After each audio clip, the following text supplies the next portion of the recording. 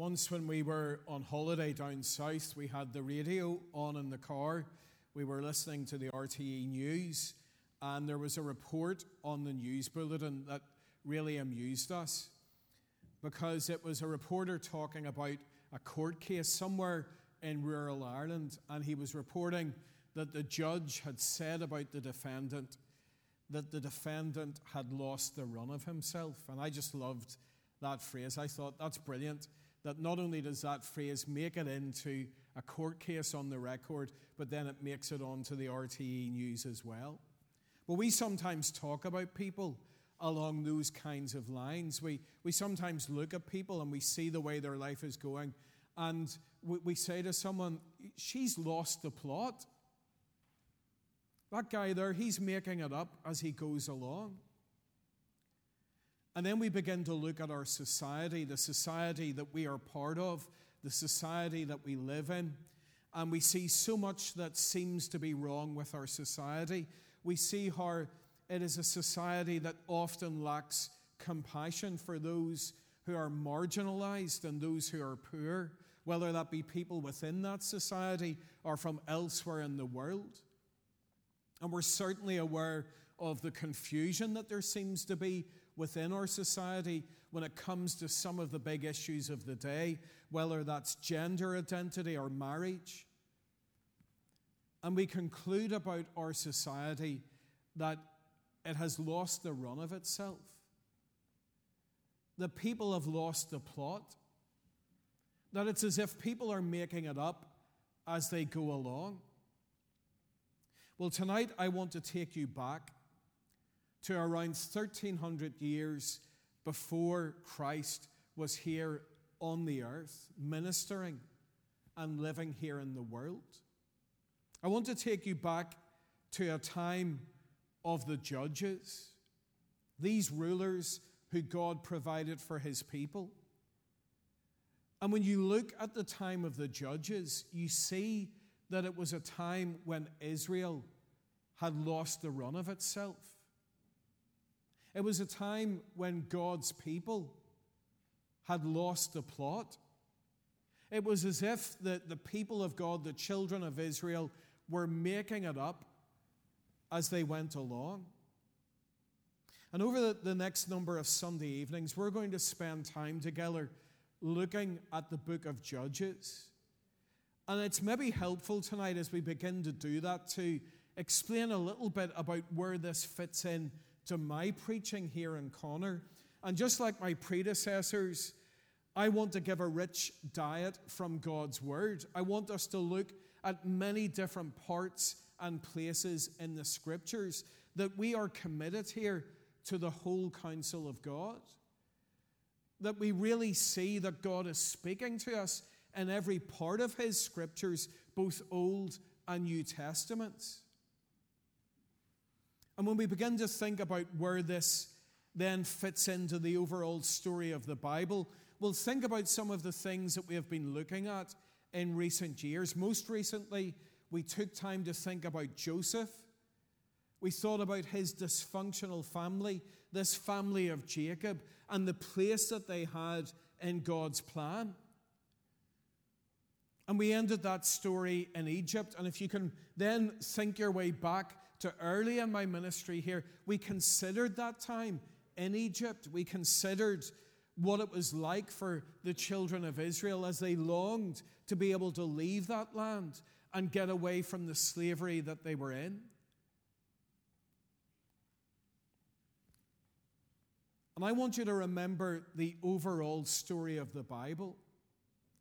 That the things that we read in the coming weeks, as we look together at the book of Judges, are part of a much bigger story.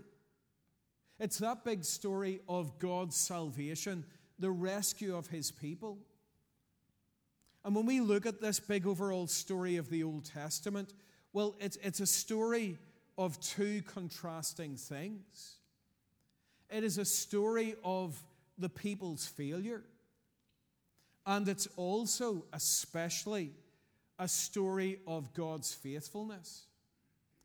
And let's quickly consider that as we we think about the story so far, as we think about the story of God's dealings with his people up to this point that we come to tonight in the book of Judges.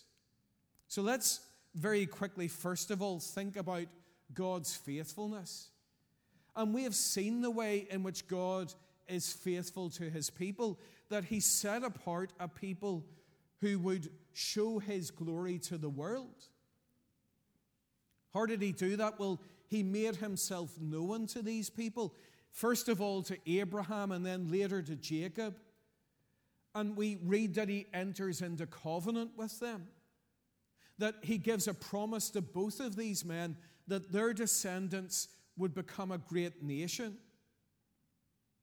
And what we get to see in Scripture is that God is utterly faithful in keeping these promises. He goes to great steps in order to fulfill his promises made to Abraham and Jacob. You think about the book of Exodus and some of the incredible steps that God went to, the miraculous things that he did, the spectacular things that he did in order to bring his people out of Egypt and towards the land that he promised them.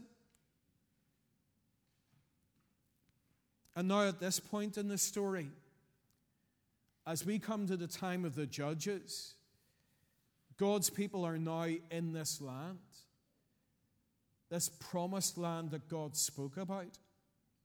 So we get to see so clearly God's faithfulness, but we also remember that this is a story of the people's failure. The people that we're talking about are the children of Israel, the descendants of Abraham and Jacob, also known as Israel. And remember that they were set apart by God. Why were they set apart? Well, as Isaiah later tells us, they were set apart to be a light to the nations. That they would stand out from their neighbors, that they would show the other nations, they would show the rest of the world who God is and what he's like by the way in which they lived.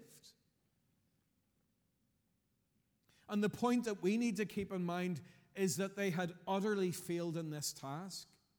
Sometimes we hear people say, or you can see memes online, you had one job. And you see the spectacular failure of someone in the task that they were given. And the response is, maybe you've heard that in work, or you've said that about someone in work. They've really messed up, and you say, you know what? You had one job, one thing to get right. And the children of Israel had one job, one role given to them by the Lord, and they failed. So that by the time of the Judges, what happens is they have become exactly like the nations around them. They are idolaters. They give themselves over to the worship of the gods of their neighbors, and no one can see the difference anymore. So tonight, as we come for the first time to the book of Judges, well, let's consider these two big themes as we encounter them right at the beginning of this story that we're going to be looking at. And so we start with the people's failure at this time. And it's so important that we consider this book in the right way, in a way that will benefit us and therefore bring God glory. And the thing is, if we were just to consider this part of the story, if we got no further than looking at and thinking about the people's failure, well, that would be absolutely useless for us, because there is nothing redemptive or helpful in that. There is no hope in that whatsoever. So we need to remember that this is only half the story, but what a half it is. Because as you'll discover in the coming weeks, there are plenty of failings to focus on. And once again, we are confronted with a messy book. We think back to the series in Genesis on Joseph and his dysfunctional family. We think about some of those stories where we were half covering our eyes or our ears as we heard about some of the things that were going on. And I just give you the warning now, once again, we are confronted with these things in the book of Judges. We meet lots of dysfunctional, sinful people. And we encounter stories that we could be inclined to avoid, that we might think are not good PR for the Bible and for the faith that we talk about.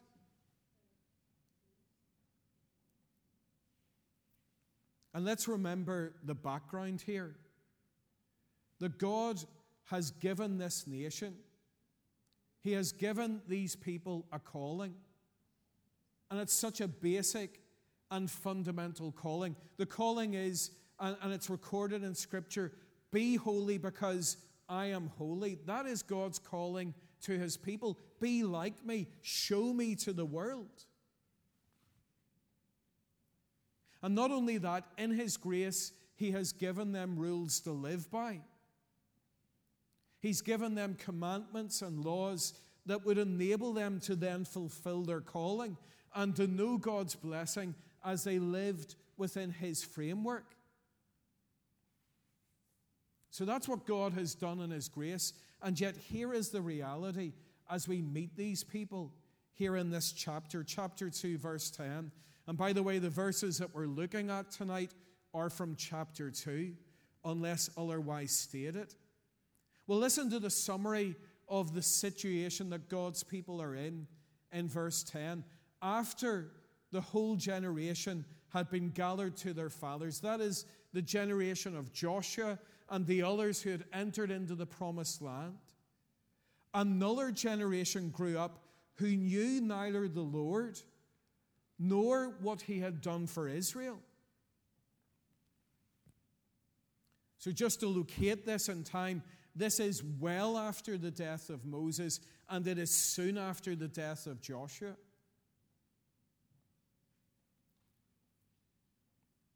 And we know how those men had faithfully served the Lord, how they had led the people in the Lord's ways. And yet, look at the situation now, and look at that verse. And what you get to see is that just one generation later,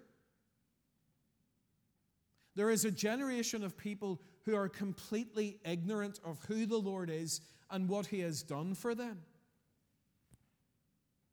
And I hope that we can note that tonight, how quickly things can change. So quickly. And I would argue tonight that what we read here in the book of Judges helps us to understand what we are experiencing and seeing here in Northern Ireland right now. Because at times we're staggered by how quickly things are changing. We know what our wee country is like. That by nature it's been a fairly conservative country, for better and for worse. We know that we're always a couple of steps behind the rest of the nation, the mainland, as we talk about. So that when we have people who move to London and then they come back here, sometimes they laugh at stuff about Northern Ireland and they say, oh, I can't believe you don't have this, or you're not doing that. And that works for better and for worse.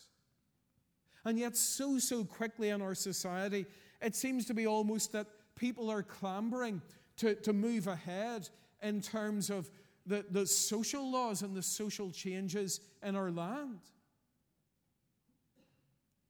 So that all of a sudden we could be facing abortion laws here in Northern Ireland that would be the most liberal in the whole of the UK.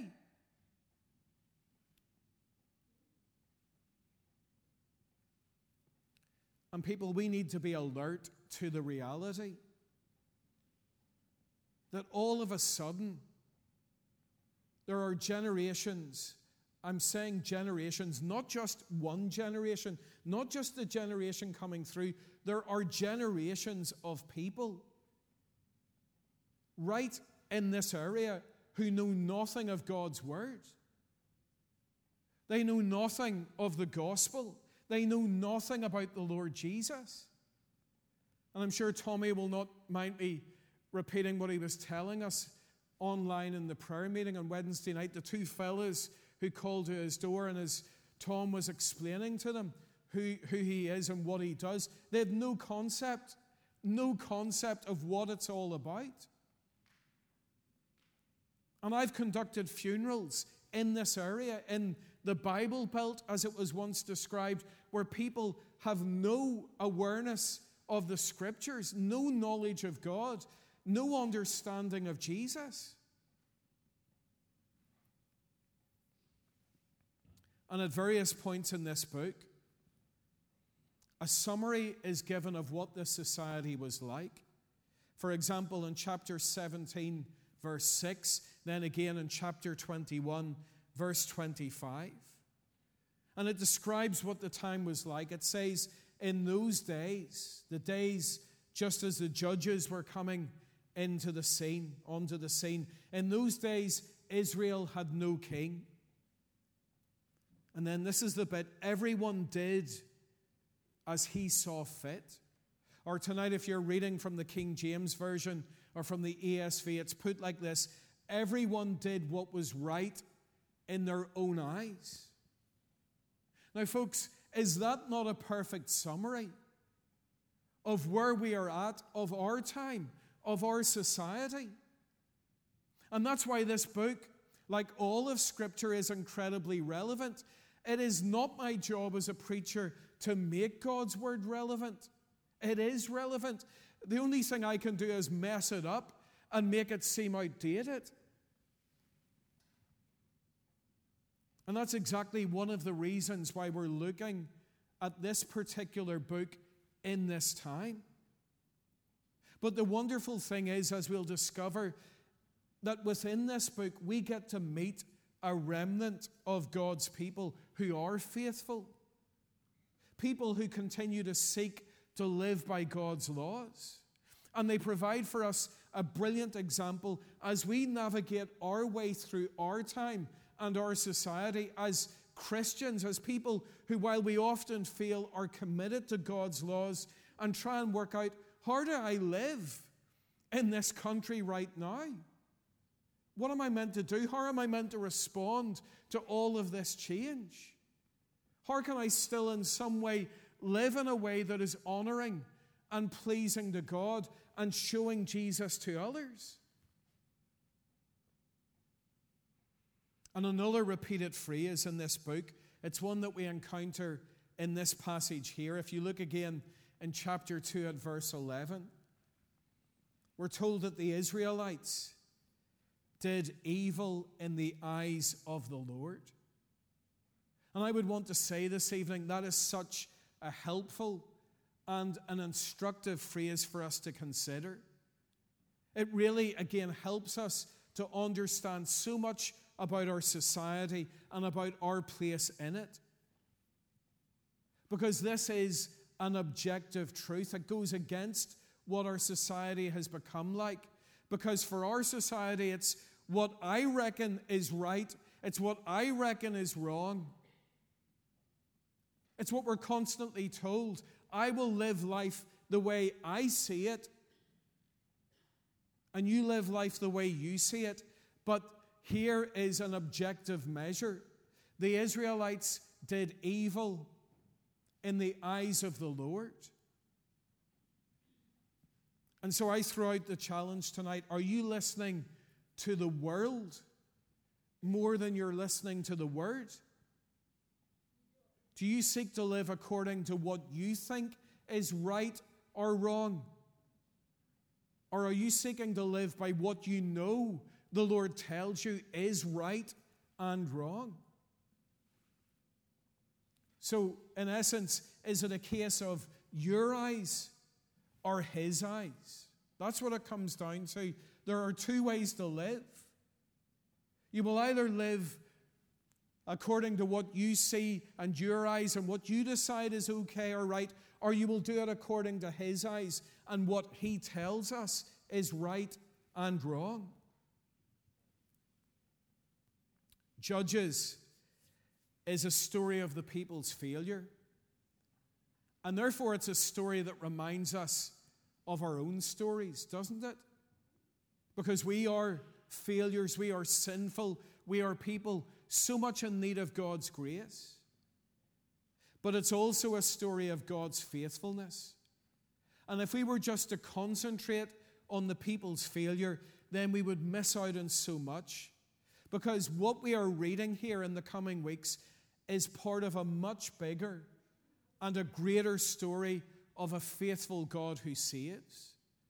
And here in this passage, we get a flavor of his character and his actions. If you look at the chapter again, if you scan down through verses 10 to 15, we're given this great summary of the period immediately following Joshua's death.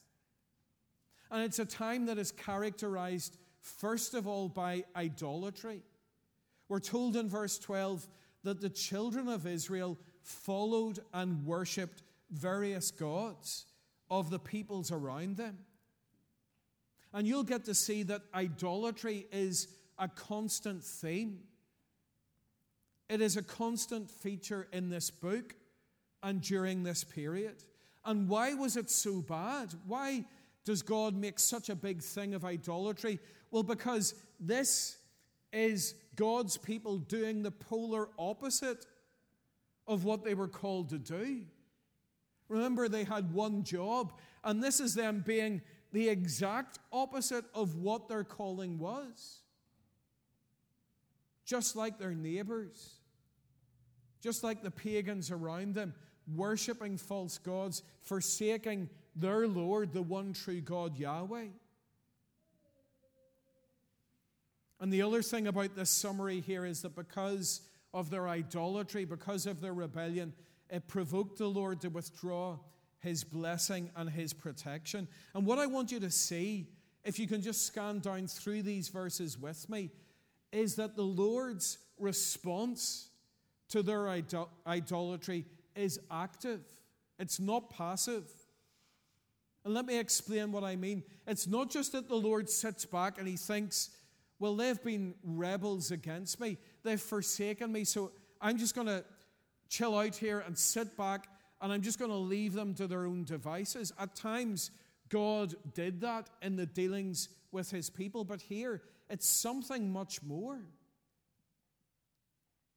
His response is active, so that if you look at verse 14 and verse 15, pretty shocking phrases here. In verse 14, the Lord handed them, who?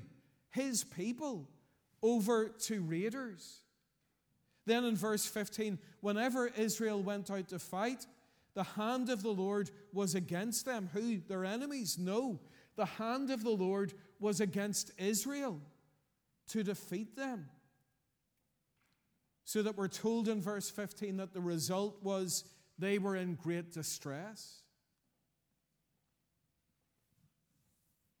And then we're given a summary of God's active faithfulness in this book. Look at verse 16. Then the Lord raised up judges who saved them out of the hands of these raiders. And we're going to get to meet these judges in the coming weeks. They're not judges as we understand that job description and that word. They weren't wearing big wigs and making verdicts or passing verdicts on people. No, they were essentially leaders. And while many of them did heroic things, what you need to know is they are not actually the heroes of this book. God is. That's the big headline. That's the great truth. The Lord is the real hero of this book, because he puts them in place for the good of his people. He puts these judges in place because of the love that he has for his people. And I want you to see that one of the roles that the judges had was to reinforce God's rules, was to bring back order to a society that had forgotten God's laws. So consider that this was an act of compassion. It was an act of love that God put judges in authority over his people. And I wonder, do we ever see things in that way? Do you regard God's rules as loving? So often we consider God's law to be restrictive. We barely ever consider it to be something that is given to us out of love. And God puts these judges in place as his way of saving. And we need to know that it is his work, that the saving in this story is God's work. So that if you look at verse 18 and the summary of this time, whenever the Lord raised up a judge for them, he was with the judge and saved them out of the hands of their enemies as long as the judge lived. For the Lord had compassion on them as they groaned. The Lord provides his people with someone to save them. And in fact, one of those judges that he raises up, one of the best known ones, Samson, later says in chapter 15, verse 18, addressing the Lord, he says, "You have granted this great salvation." It's a great summary of all of this book. And as we come to an end tonight, we see that phrase there in our own Bibles or on the screen. We hear that phrase, this great salvation. And inevitably, it turns our thoughts to Jesus. It causes us to look again upon the Lord Jesus Christ.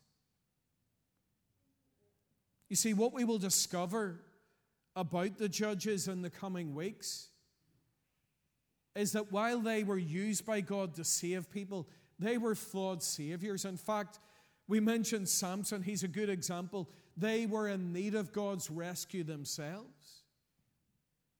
They were flawed people. And they ruled and they guided for a limited time as long as they were alive. That's why you'll see a big list of judges all the way through this book.